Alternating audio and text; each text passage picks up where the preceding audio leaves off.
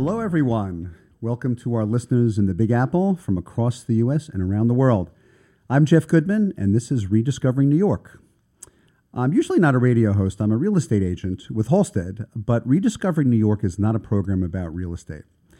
It's about New York's extraordinary neighborhoods and about our amazing history. On most programs, we focus on a particular neighborhood, exploring not only its history, but its vibe, its energy, what makes the neighborhood special. And we do it through interviews with urban historians, preservationists, local business owners, artists, and interesting neighborhood personalities. But sometimes, like today, we host a show about an interesting part of the city or theme about New York and its history that's not about one particular neighborhood. And each show is available on archive and podcast the day after the show airs. And today I'm very pleased to host a special show with two Brooklynites about Brooklyn and a very part of Brooklyn's history. We're going to start the first half of the show by celebrating Women's History Month with a guest who's been on the show before. Lucy Levine is a writer, historian, and New York City tour guide. She founded Archive on Parade, a historical tour and event company that takes New York's history out of the archives and into the streets. Lucy's collaborated with institutions including the Municipal Art Society, the Historic Districts Council, of which I'm a member, the New York Public Library, I also have a card there, and the 92nd Street Y, as well as the St. Regis Hotel and Landmarks West. Lucy offers exciting tours, lectures, and community events all over town. She's also the public programs consultant at Friends of the Upper East Side Historic Districts and contributing history writer at 6 Square Feet.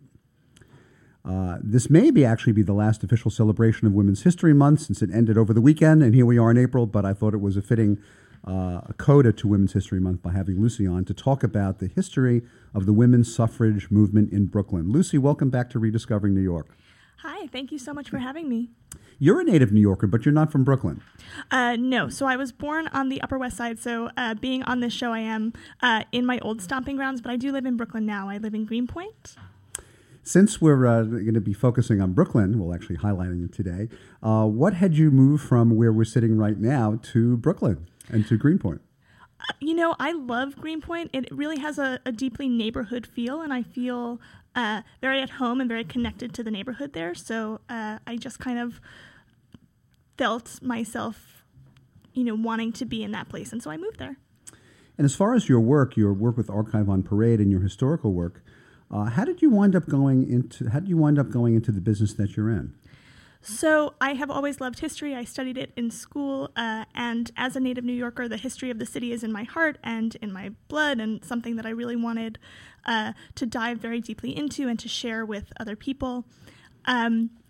So I had been teaching, and one of the things I was allowed to do with my students was to take them on field trips around the city. And planning those field trips was really rewarding, and the kids seemed to really enjoy it. And so it gave me the first taste of really using the city as almost like a classroom and seeing that it can be such a wonderful resource in terms of just sharing this incredible history that we have all around us. Mm. When did you become interested in the history of the women's suffrage movement in New York and specifically in Brooklyn? Well, actually, 2017 marked the 100th anniversary of women being granted the right to vote in New York State. Of course, nationally it's 1920, but in New York State it was 1917. And so in 2017, the Landmarks Preservation Commission actually created a landmarks map related to women's history and particularly suffrage landmarks. And I saw so many in Manhattan, and I saw just one or two in Brooklyn, and I thought, well, I wonder what this history is. I wonder if there's more here. And I had the really wonderful experience actually during Women's History Month when I was giving a tour of Brooklyn Heights around this topic just in March, a couple of weeks ago. One of the people on that tour was the guy from the Landmarks Preservation Commission who had created that map. And he said, I'm so excited to be on this tour because the only spots that I could put on the map were ones that had actually been landmarked. So if you have found ones that have not yet been landmarked, that's really exciting for me. And so that's something that I was able to do and really dive into. And so that's been really exciting and rewarding. Mm. Great. Brooklyn, of course, was its own city. In fact, it was one of the largest cities in the United States with a vibrant port and vibrant industry until the consolidation of this New York we know today, which happened in 1898. The convention, the first women's rights, the first women's suffrage convention, took place in Seneca Falls, also in New York. New York is a state of firsts and first in a lot of kinds of freedoms. Were there any local organizations for women's suffrage before that 1848 convention? Yes. So a lot of the women who were part of that 1848 convention were themselves New Yorkers. And so the New York City Women's Suffrage Association predates that convention, but the first one actually in Brooklyn, so the city of Brooklyn itself, was founded in 1868. So it was founded after the Civil War? Yes.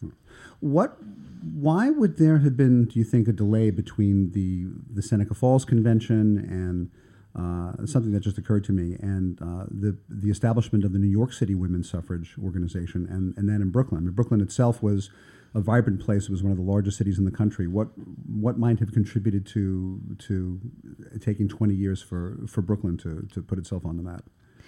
You know, I think that Brooklyn, in its earliest iterations, right, this was the city of churches, right? This wasn't sort of a city of commerce and hustle and bustle in the way that New York City was itself. And so I think that there wasn't the kind of ferment, perhaps, in Brooklyn. There was a lot more piety going on in Brooklyn, a lot more kind of sort of gentleness, almost, if you want. There wasn't the kind of social ferment at that time that was going on in Manhattan, but that social ferment is really going to pick up in Brooklyn when we get to the abolitionist movement, and that's where we'll see really this incredible outpouring in Brooklyn in terms of civil rights and social rights. And so that movement that really takes root in Brooklyn in a really wonderful way will then lead to the women's rights movement becoming a really big part of the Brooklyn scene.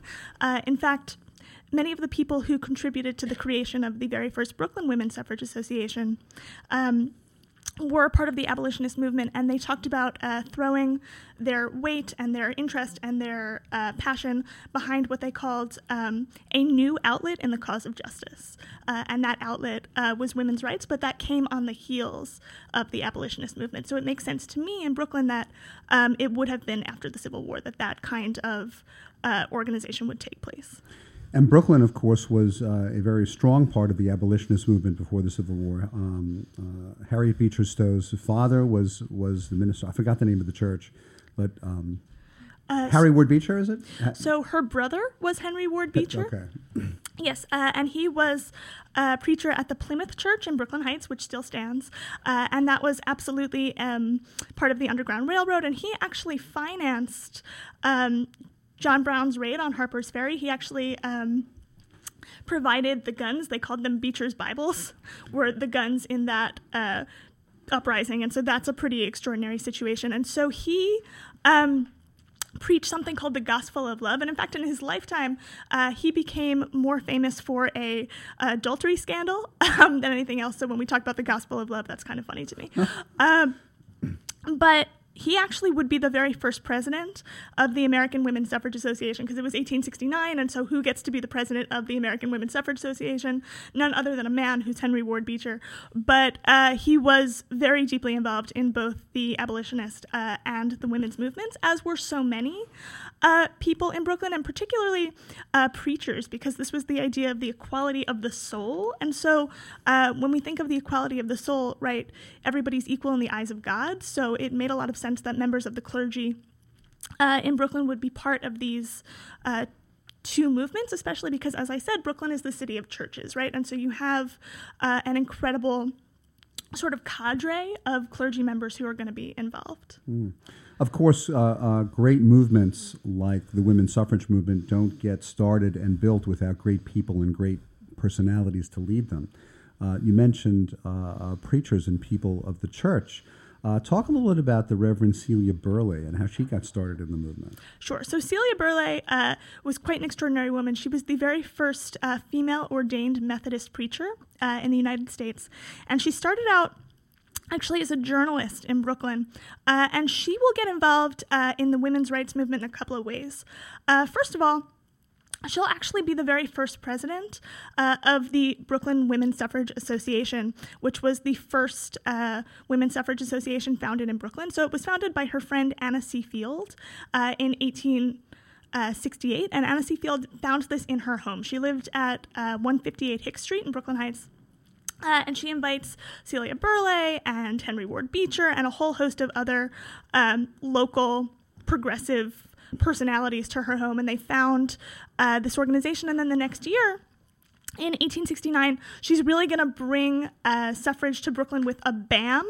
And by BAM, I literally mean the Brooklyn Academy of Music, which used to be in Brooklyn Heights. Now it's in Fort Greene, but it used to be on Montague Street in Brooklyn Heights. So she will host a marathon meeting, which is... Wasn't it like all day or something? Yes. Absolutely all day. It goes from like 10 a.m. to 7 p.m. And Celia Burleigh is there, and Susan B. Anthony is there, and anybody who we think of when we think of this movement, Lucy Stone, everybody is there to kind of give their blessing to this movement. And Celia Burleigh will get on stage at that event, and she will say that the women's movement will allow women to be women in a broader sense than they had ever yet been, because they can be women with their whole bodies and their whole souls. And so this idea of the equality of the soul, thanks, is really part and parcel of what she does, but also she combines not only sort of preaching, but also women's work. So when we talk about sort of what we now would say like intersectionality of these things being more than just politics, but also work and also sexual freedom, all these things. She had been a journalist, and so she starts something called Sororis.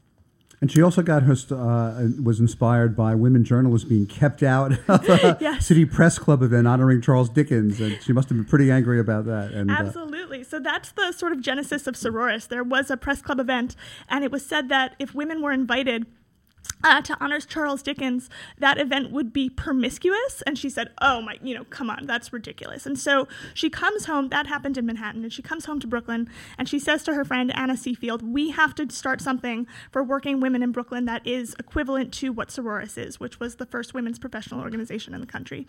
So the two of them together, they found the Brooklyn Women's Club, which is the second women's professional organization in the country. So not only is she involved in the suffrage movement, but also, organizing for women's work and that kind of equality as well. Oh, and she worked with Anna Field as well. Yes. Yes, okay. Well, we're going to take a short break, and when we come back, we are going to continue our discussion with Lucy Levine and the history of the women's suffrage movement in Brooklyn.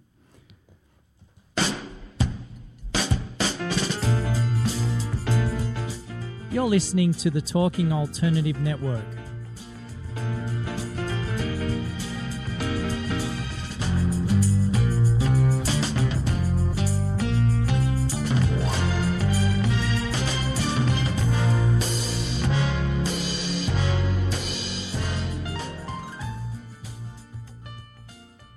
You're listening to the Talking Alternative Network. Are you stuck in a rut? Negative thoughts, feelings, and conversations got you down? Hi, I'm Noreen Sumter, the Potentiator.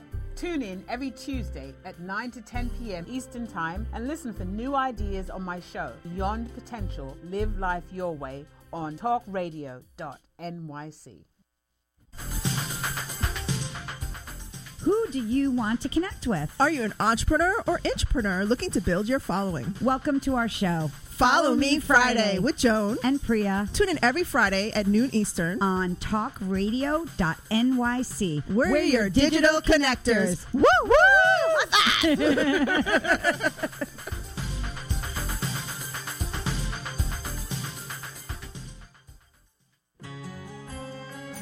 Talking Alternative Radio, 24 hours a day.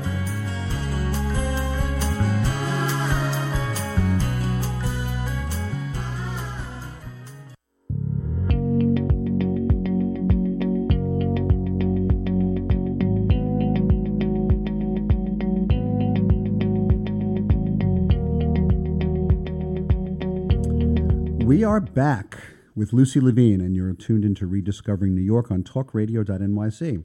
Lucy, tell us a little bit about Archive on Parade and how people can find out more about your work. Sure. So Archive on Parade is a historical tour and event company, and all of the tours and events are based on archival research. So I offer walking tours, I offer lectures, I offer trivia events, you name it, I do it. I think of myself as a freelance nerd, and it's quite a lot of fun. If you'd like to learn more about when my next tours are, or any public events you'd like to attend, you can visit my website at archiveonparade.com. That's ARCHIVEONPARADE.com. Great. Getting back to some of the foot soldiers in the women's suffrage movement in Brooklyn, also, wasn't the first suffrage organization by and for African American women also started in Brooklyn? Absolutely. There were actually several women's suffrage organizations founded by and for Black women in Brooklyn. Unfortunately, when we think of, or in fact, when we're taught about the women's suffrage movement and sort of the early feminist movement, we're taught almost exclusively about white women, and that was never the case. There were always African American women in that struggle, and particularly in Brooklyn. So I was talking before about churches. Now, the old Bridge Street Church in what's now called downtown Brooklyn, funnily enough, it's now owned by NYU, but because they own everything, right? But before it was, like a lot of real estate in the city that they own. Yes, indeed. But before it was owned by NYU, it was really the center of Black Brooklyn during and after the Civil War. And in fact, when the Emancipation Proclamation was issued, a copy of it was read on the steps of the old Bridge Street Church, and people like Frederick Douglass preached there. So it was really a very, very, very sort of potent place in African American history in Brooklyn. And one of the parishioners there, in fact, two, were the Smith sisters. So there was Sarah Smith Garnett, and there was Susan Smith McKinney Stewart. So Sarah Smith Garnett was the first African American woman to found a Black women's suffrage organization. It was the Equal Suffrage League of Brooklyn. She founded it in the late 1880s, but she was not only a pioneer in terms of women's suffrage, she was also a pioneer in terms of education. So she was actually the very first Black woman to be a principal in the Brooklyn public school system. And her sister was also a trailblazer. So Susan Smith McKinney Stewart was the very first Black female physician in New York City, and I mention her because she actually was the organist at the church. So these two women were deeply involved in this church. In fact, Sarah Smith Garnett is buried there. But both of the sisters come from an incredibly trailblazing family as well. They were born and raised in Weeksville, which was the second largest free Black community in antebellum America. And it was founded, one of the founders, in fact, was there. Where was Weeksville? Was it in Manhattan, in Brooklyn? Where? It was in Brooklyn. Yeah, it was on what is now sort of the Crown Heights Bed-Stuy border. But it was founded by free Black landowners, one of which was their father, Tobias Smith. And their goal in the 1830s was, as free Black entrepreneurs, was to own land, because if you were a free Black person in the North, you could only vote if you owned land. You had a $250 land owning requirement, which white men did not have. But so as Black landowners, they understood that if they were going to engage in full citizenship, they had to own land because they had to be able to vote. So this sort of impetus on voting, on having that kind of political equal citizenship, was something, that the Smith sisters really grew up with, and that they brought the fight to the women's suffrage movement, which is really quite moving and quite amazing. I wonder if Brooklyn was more progressive toward the end of the 19th century. An African-American female principal is not something I would have expected even in the New York City school system, which included Manhattan and then later part of the Southern Bronx. So 3 cheers to Brooklyn. We paved the way with a lot of things. And then we also had Victoria Earl Matthews, who was very prominent in the movement too. Absolutely. So Victoria Earl Matthews was an extraordinary woman. So she actually was born into slavery, and then she was a graduate of Howard University, and she was a writer and a speaker. And she gave lecture tours, and she went on tour and gave lectures, and one of those lectures was The Awakening of the Afro-American Woman.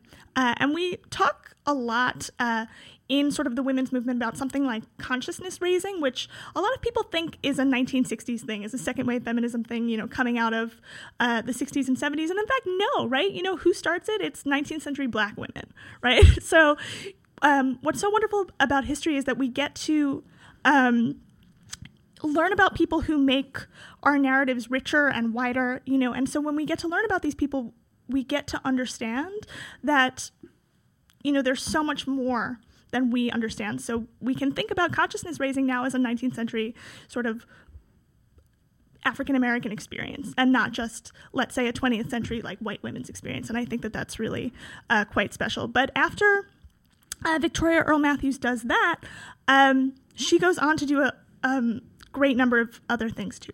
So she is also the founder of the White Rose Mission, which was, at the time that it existed in Manhattan, not Brooklyn, on 86th Street, and it was called the Home for Working Class Negro Girls. So it was this idea, again, of not only political equality, but also kind of social and economic equality. So again, this idea of intersectionality really coming into play here, that what these women understood was if they were going to live as full citizens, as full people, they needed equality in every aspect of their lives, and they really fought for it. What did Maria Coles Perkins Lawton do in the movement in Brooklyn? She also went to Howard University. Mm-hmm. She did. I didn't even know that Howard University admitted women back in the those late part of the 19th century. So Maria Coles Perkins Lawton is a really interesting figure because she was of mixed-race heritage, and so she was able to pass in a lot of ways. And we spoke about others in the movement who were writers, and she was as well. And so she wrote for a number of publications in Brooklyn, both the black and white press. And what she was able to do was really take on the white press, particularly the Brooklyn Eagle, and say, the way that you're writing about the African-American community here isn't appropriate. And there was a situation in which the Brooklyn Eagle really kind of took her at her word and said, okay, we'll change some of this verbiage, which is a sort of stunning victory that she had there. But beyond that, she actually goes sort of beyond the local level to the national level, and she becomes a delegate at the 1924 Republican Convention, because, of course, at that time, the Republican Party was the party of Lincoln, and so black voters, really before the 1960s, more often than not voted for Republican candidates, and so her role in 1924 was to organize black women voters for the Republican Party. And that was the year that Calvin Coolidge was elected. Indeed. In fact, she endorsed Calvin Coolidge, didn't she? She did, right. Yes, at the Republican National Convention, absolutely. Yes, I remember it well. Not really. I'm not that old. Brooklyn also has a prominent history in the women's equality movement, in that the first women graduates of NYU Law School were also from Brooklyn. Absolutely. So there is a woman named Cornelia K. Hood who was known as the Brooklyn Portia. Now, she is so kind of written out of history that when I do this as a walking tour, I normally have images of all of these women, and I could not find an image of her anywhere, not in the Brooklyn Eagle, not anywhere. And what's so interesting is that the home that she lived in was 6264 Montague Street, and there is a plaque on that building, but not for her. The plaque is for Arthur Miller. He also lived there, and obviously, he deserves a plaque. He's one of the finest American dramatists to ever live. I would never dispute that he should get a plaque. But the point is that she doesn't get one, right? And she was really a stunning figure. So she was the valedictorian of the very first women's law class. Now, NYU Law School was the very first law school in the country to allow women to study law. So the women's law class was inaugurated in 1890. And just to put that year in perspective, so Harvard Law School did not admit women until 1950. So this was quite extraordinary. Well, that's Boston, and we're New York. Absolutely. But to take be that fair, Red Sox though, fans. But I gotta say it though, because Columbia University didn't allow women until about 1943. The dean of Columbia Law once said, women will study law over my dead body, and he died, and women literally walked in over his dead body. So to NYU Law School, which I think is a fun little anecdote. But anyway, so Cornelia K. Hood, so again, she is the valedictorian of the women's law class, and the women's law class initially was not part of NYU Law. So for that first year, it was a certificate class, and then in 1891, if you earned that certificate, then you could matriculate at NYU Law as a woman, and the very first women to graduate with JDs graduated in 1893, and she was one of them. But in her women's law class valedictory speech, which she called Why I Study Law, she said that the law as it stands doesn't privilege women in the same way that it does men. And so if we are going to have equality under the law, then it's up to us to lift ourselves up. And to do that, legal minds among ourselves will be indispensable. So her point was that not only was she studying for herself, but also for other women around her. And Emily Warren Roebling, who actually completed the management of the building of the Brooklyn Bridge, was also in that class, wasn't she? So she was not in that class. She graduated a few years later, but she did absolutely graduate from NYU Law School, which is such an interesting sort of coda to her life. She died very young. She had stomach cancer and she died very young, but not before she literally finished the Brooklyn Bridge and graduated from NYU Law School. So, what people can achieve in their lifetimes, I think, is so special to think about. But one thing that she did say that was quite hilarious. She wrote to her son after the Brooklyn Bridge opened, and she said, "If it wasn't for me, the name Roebling would never be associated with the Brooklyn Bridge. Good thing I have more civil engineering understanding than any two engineers put together, civil or uncivil." And I'm like, mic drop, girl. Well, in the short time we have left, Lucy, I want to move to a little bit more colorful character in the women's rights movement. Lucy Burns. She got involved with Emmeline Pankhurst in London and the Women's Social Political Union, which in Britain at the time was regarded as a little bit more militant than some of the suffrage organizations here in the States. Absolutely. So Lucy Burns has the designation of being the most jailed person in the women's suffrage movement. So she went to jail more times than anybody else. And she was quite an interesting figure. In fact, the first time she went to jail, she did so working in England with Emmeline Pankhurst, as you said, and there's a situation in which she actually meets Winston Churchill because she crashes a dinner party that he's at, and she says, "Winston Churchill, how can you eat while women are in jail?" And next thing you know, she's in jail. But yeah, she's an incredible woman. She begins her life in Brooklyn. She was really a lifelong Brooklynite. So she grew up in Brooklyn, and then she taught in Brooklyn too at Erasmus Hall High School. And then she continued her own education in England, which is how she got involved in the Women's Social and Political Union. And while she's there, she meets Alice Paul. So Alice Paul and Lucy Burns are kind of like Elizabeth Katie Stanton and Susan B. Anthony 2.0. So they're the next generation.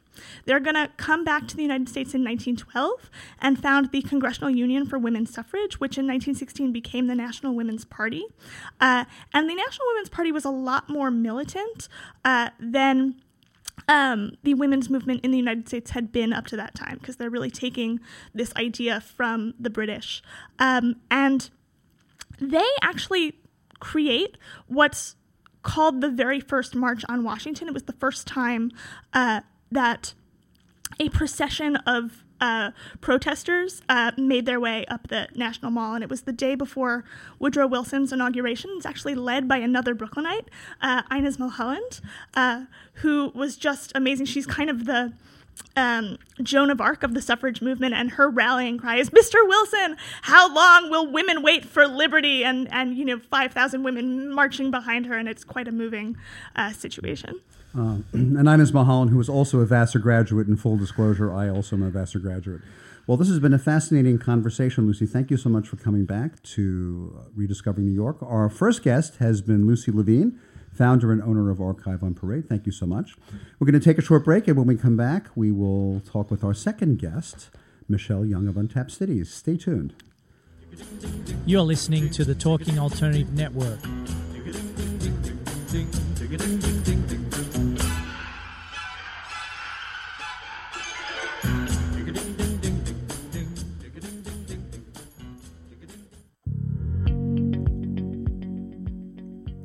Do you love or are you intrigued about New York City and its neighborhoods? I'm Jeff Goodman, host of Rediscovering New York, a weekly show that showcases New York's history and its extraordinary neighborhoods. Every Tuesday live at 7 p.m., we focus on a particular neighborhood and explore its history, its vibe, its feel, and its energy. Tune in live every Tuesday at 7 p.m. on talkradio.nyc. Talking Alternative Radio, 24 hours a day.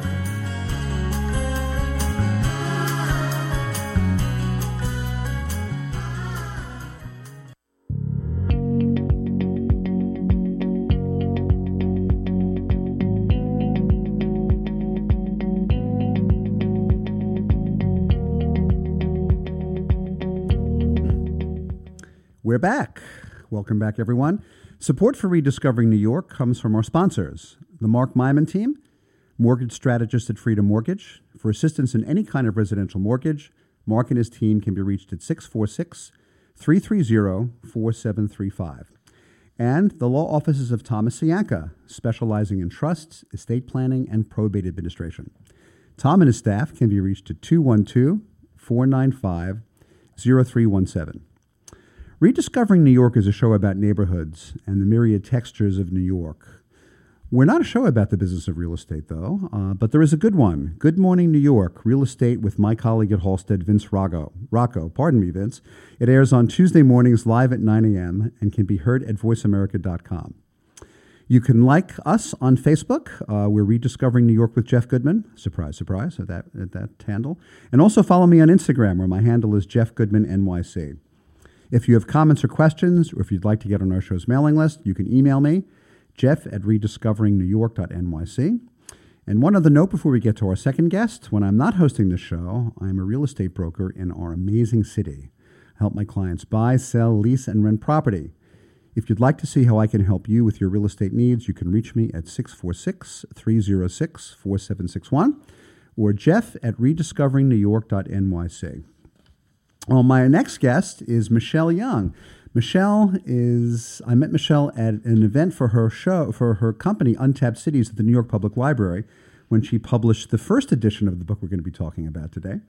Michelle is the founder of Untapped Cities. It's a web magazine about urban discovery and exploration.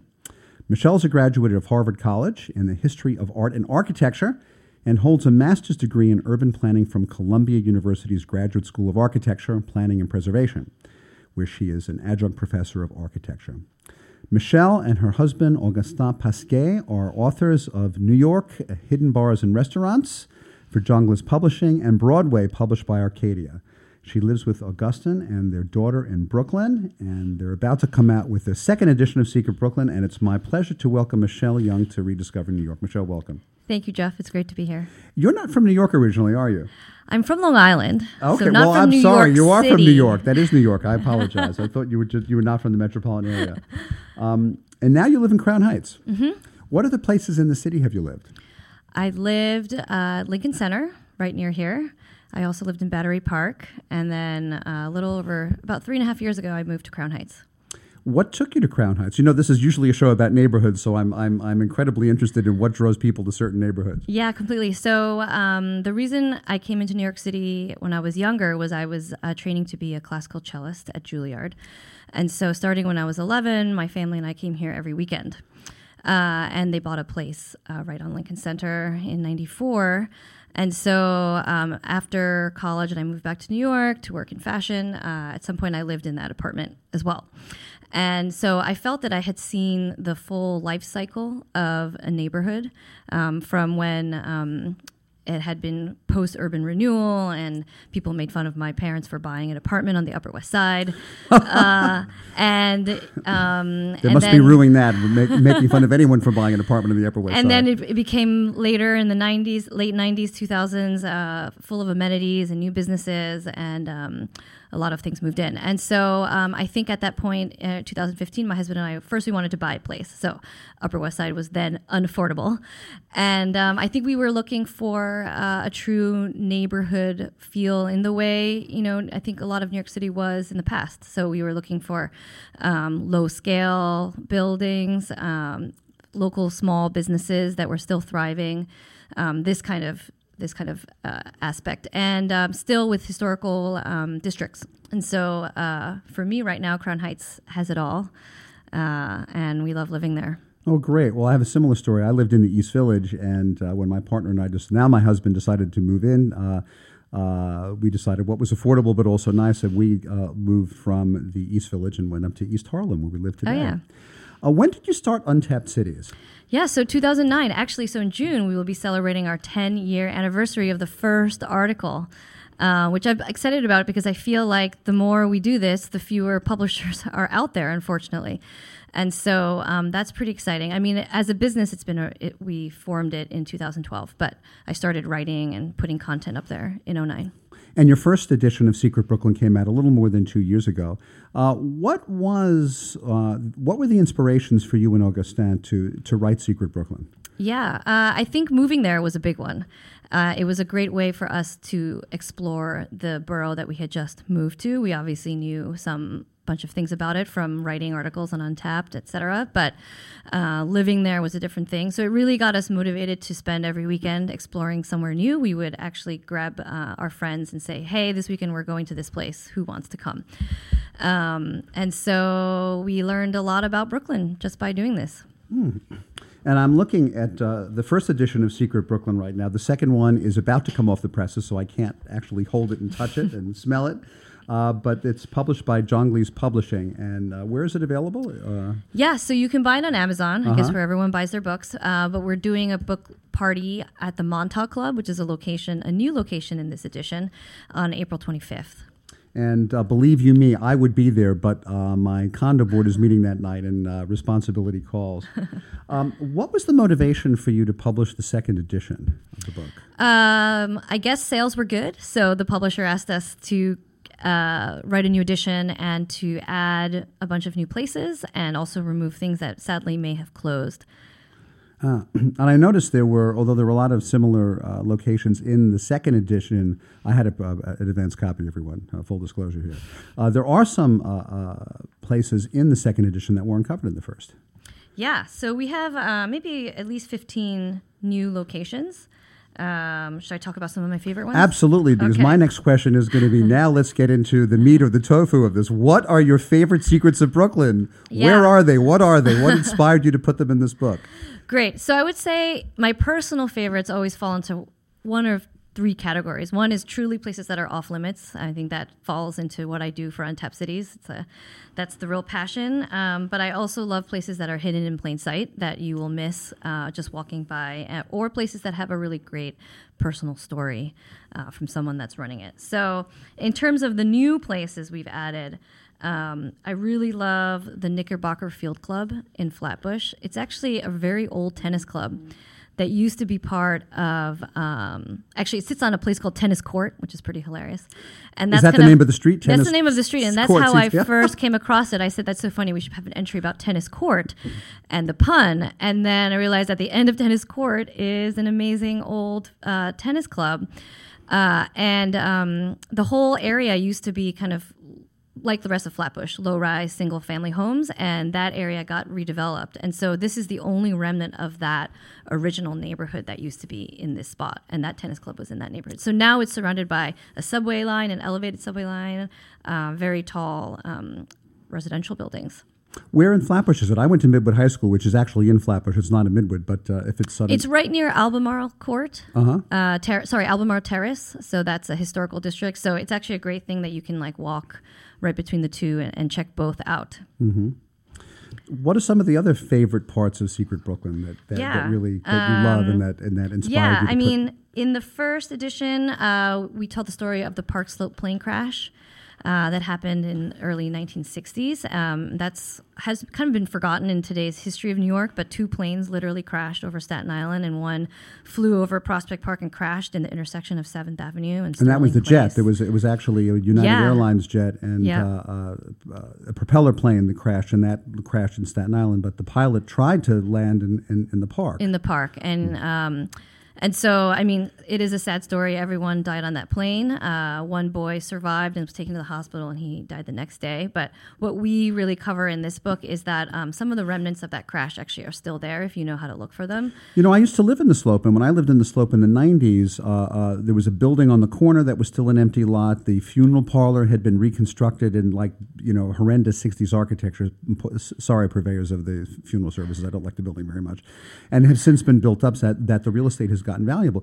But that's fascinating to hear that there are still remnants of that plane. Where So the first thing you can see right on the street is that there are 2 twin buildings, and one of them is missing its cornice, the top part of the building, and that's because the plane literally clipped that part of the building, and it just was never redone, and you can see brickwork that's been patched up.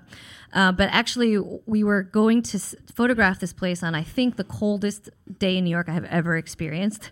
We were walking around Park Slope and having to duck into cafes to warm up, and so there was nobody on the street. And so we were photographing this, and a man came by, and he said, "Do you know what you're taking a picture of?"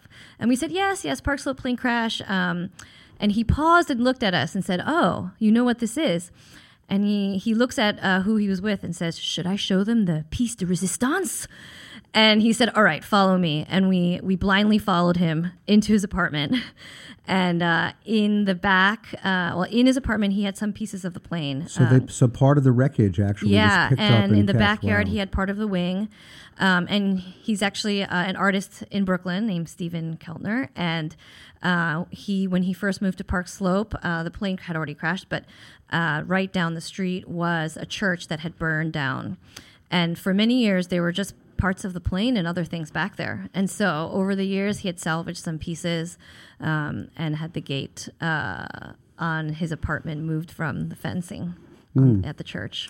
I heard about that. I just didn't know where it was, and it's kind of not ironic, but interesting that you went on a very cold day because the crash was on an incredibly snowy day, and pictures from the time show snowbanks and just actually the boy landed on the snowbank, which is why he initially survived. We talked about the history of the women's suffrage movement in Brooklyn, and also that there were abolitionists who helped start the movement. Some of the secrets in your book are actually places that hid people on the Underground Railroad. Yes, those are some of my favorite stories about New York, and actually it has become quite popular with the show and the book, Underground Railroad, etc. One of those places that we really like is called the Lot House. It's down in Marine Park, one of the oldest houses in New York City, and is a historic house. And inside is a closet that has a secondary little door, and it's actually where they would hide runaway slaves going north. And so after that, they would go to Weeksville, which we mentioned in the previous segment, and then further north from there. And then some of the churches in Brooklyn Heights have an abolitionist history, and so there's a lot of stuff in Brooklyn connected to that. Wow. Well, we're going to take a short break, and when we come back, we're going to continue our fascinating conversation with Michelle Young, one of the authors of Secret Brooklyn. We'll be right back. You're listening to the Talking Alternative Network.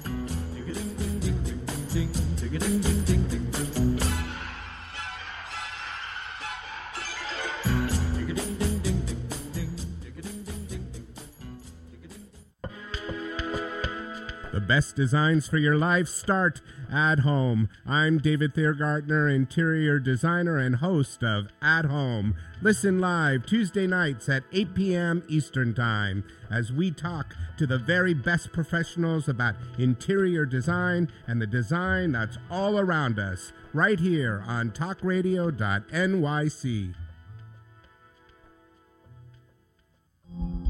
Are you a conscious co-creator? Are you on a quest to raise your vibration and your consciousness? I'm Sam Leibowitz, your conscious consultant, and on my show, The Conscious Consultant Hour Awakening Humanity, we will touch upon all these topics and more. Listen live at our new time on Thursdays at 12 noon Eastern Time. That's The Conscious Consultant Hour Awakening Humanity, Thursdays 12 noon on talkradio.nyc.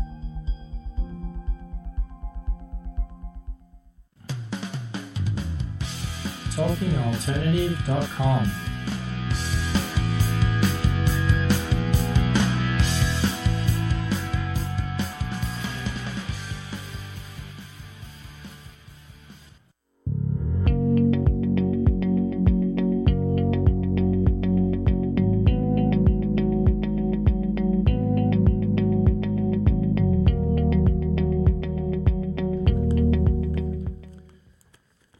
Welcome back, everyone. We are here at Rediscovering New York with our guest, Michelle Young of Untapped Cities. Right before we get back to Michelle, though, I want to talk about something and talk about Brooklyn history.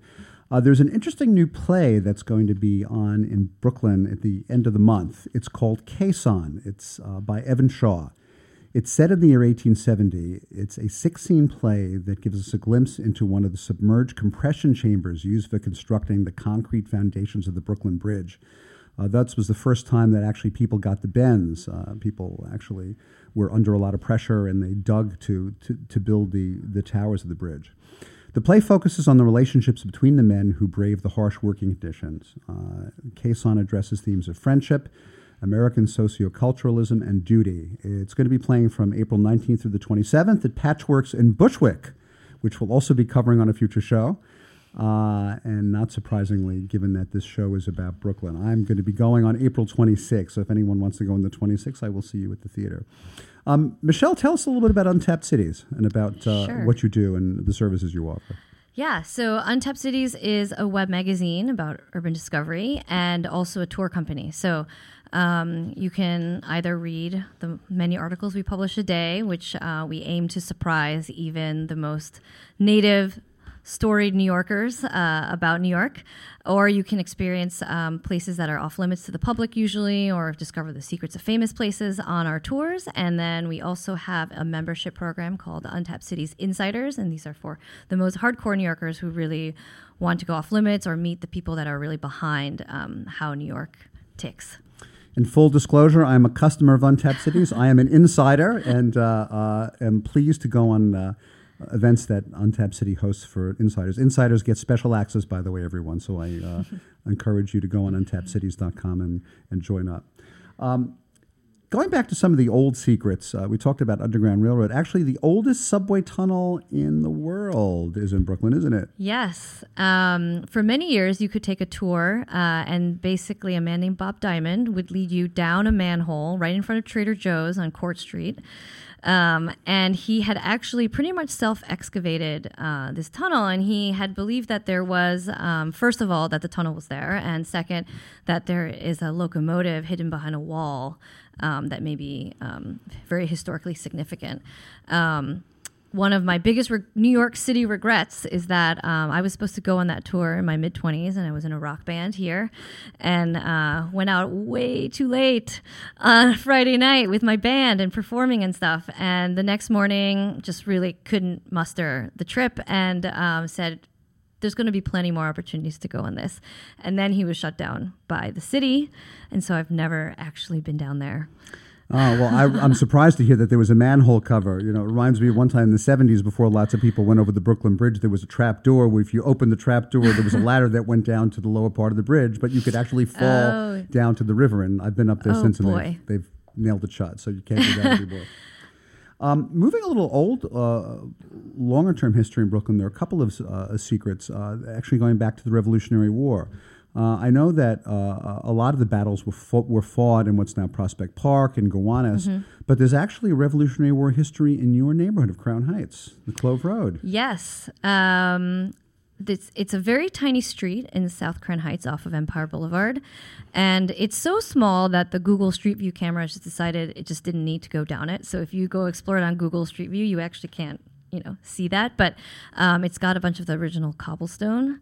And I believe it's Washington's troops actually, now to remember, it was Washington or the British side. But anyway, they marched through there, and that little road is still extant. Oh, I'm going to have to check it out. I've never been there. Surprising. Well, maybe not so surprisingly. I haven't been everywhere in the city. Well, yeah. I mean, basically, there's the backyard of a supermarket, so it's pretty forgotten, but nice to see. And secret. And secret, for sure. It may be a bit notorious, which is always fun.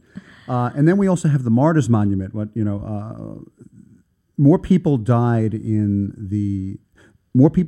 the Revolutionary War on these horrible prison ships. Do you want to talk about those on the Martyrs Monument in Fort Greene Park? Yeah. So backstory of where I originally came from is Setauket, Long Island, a suburb in Suffolk County, and that is where the original spy ring of America, formed by George Washington, was formed by a bunch of kids in my hometown.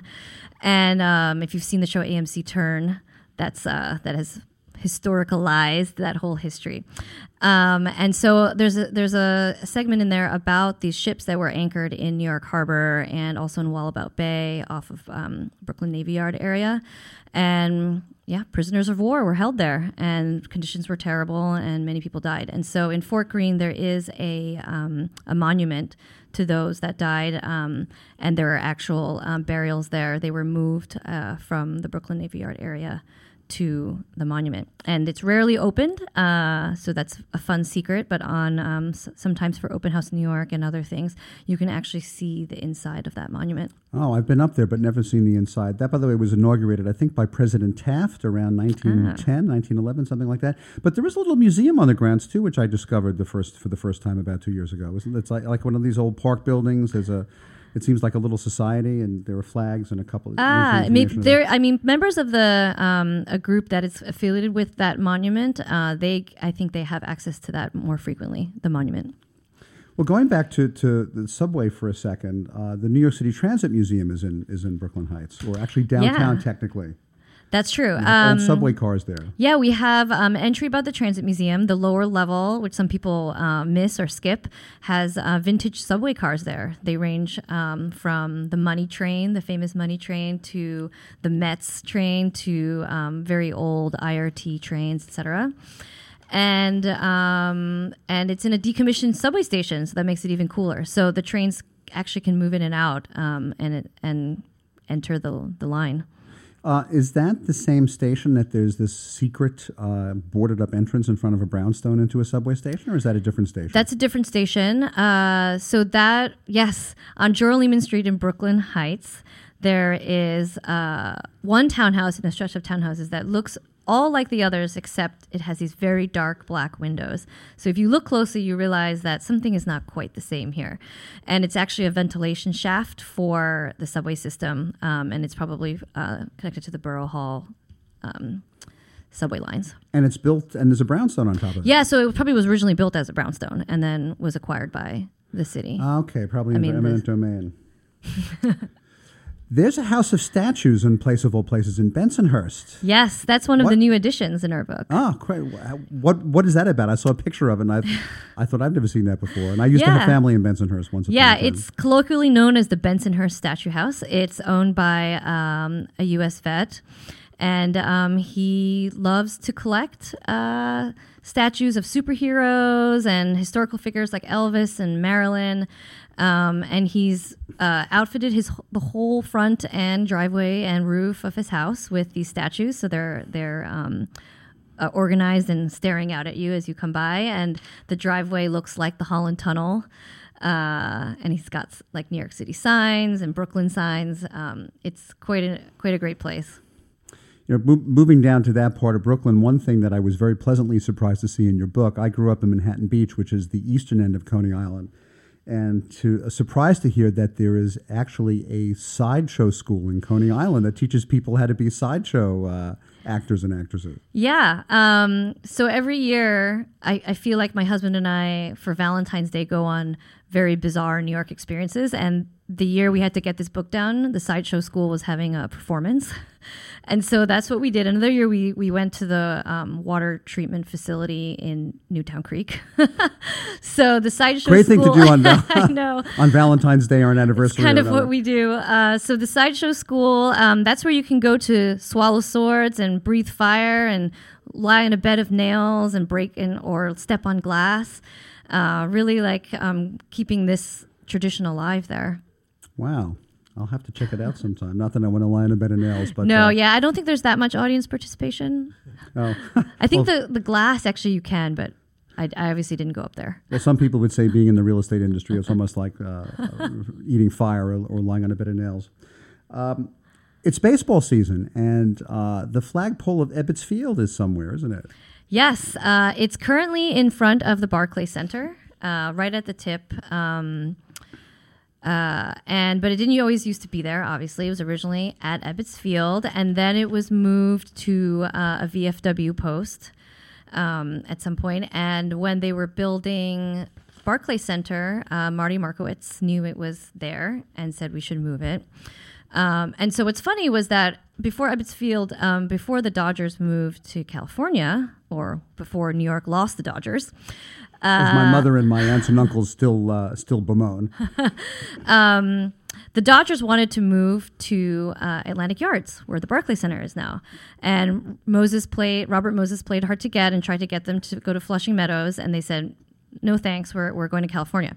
And so, in a way, the flagpole moves back to where it might have been had not that all happened. Wow, fascinating.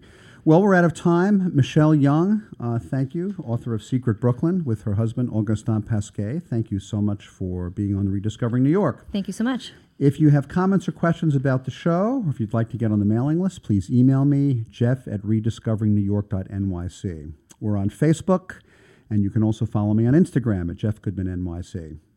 Once again, a thanks to our sponsors, the Mark Myman team at Freedom Mortgage and the law offices of Thomas Siaka. And don't forget, when I'm not hosting this show, I'm a real estate agent at Halstead. And whether you're selling, buying, leasing, or renting, my team and I provide our clients with the best service and expertise in New York City real estate. You can reach me at 646-306-4761, or, of course, jeff@rediscoveringnewyork.nyc. Our producer is Ralph Storier. Our engineer is the amazing Sam Leibowitz. And our special consultant is David Griffin of Landmark Branding.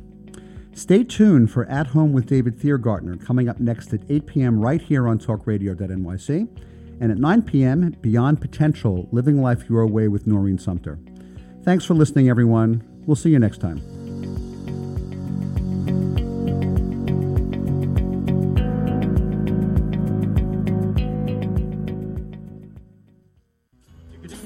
You're listening to the Talking Alternative Network.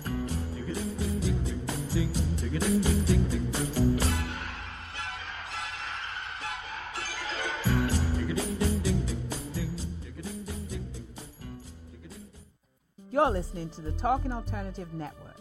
Are you stuck in a rut? Negative thoughts, feelings, and conversations got you down? Hi, I'm Noreen Sumter, the Potentiator.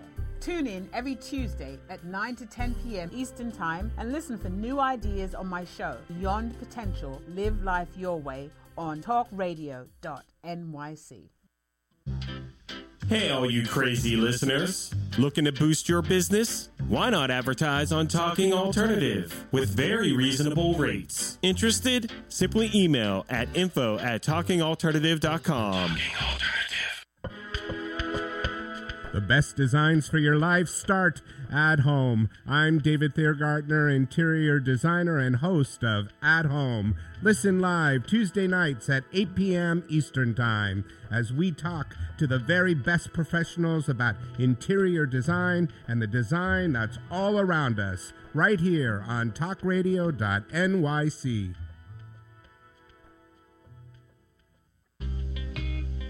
You're listening to the Talking Alternative Network at www.talkingalternative.com.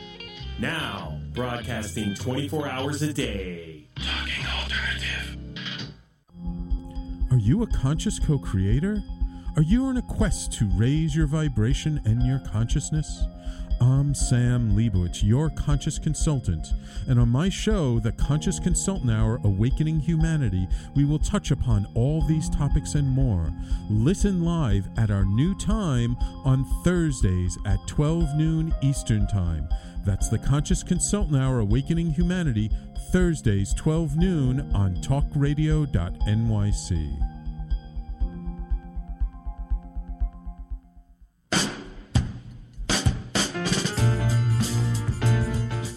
You're listening to the Talking Alternative Network.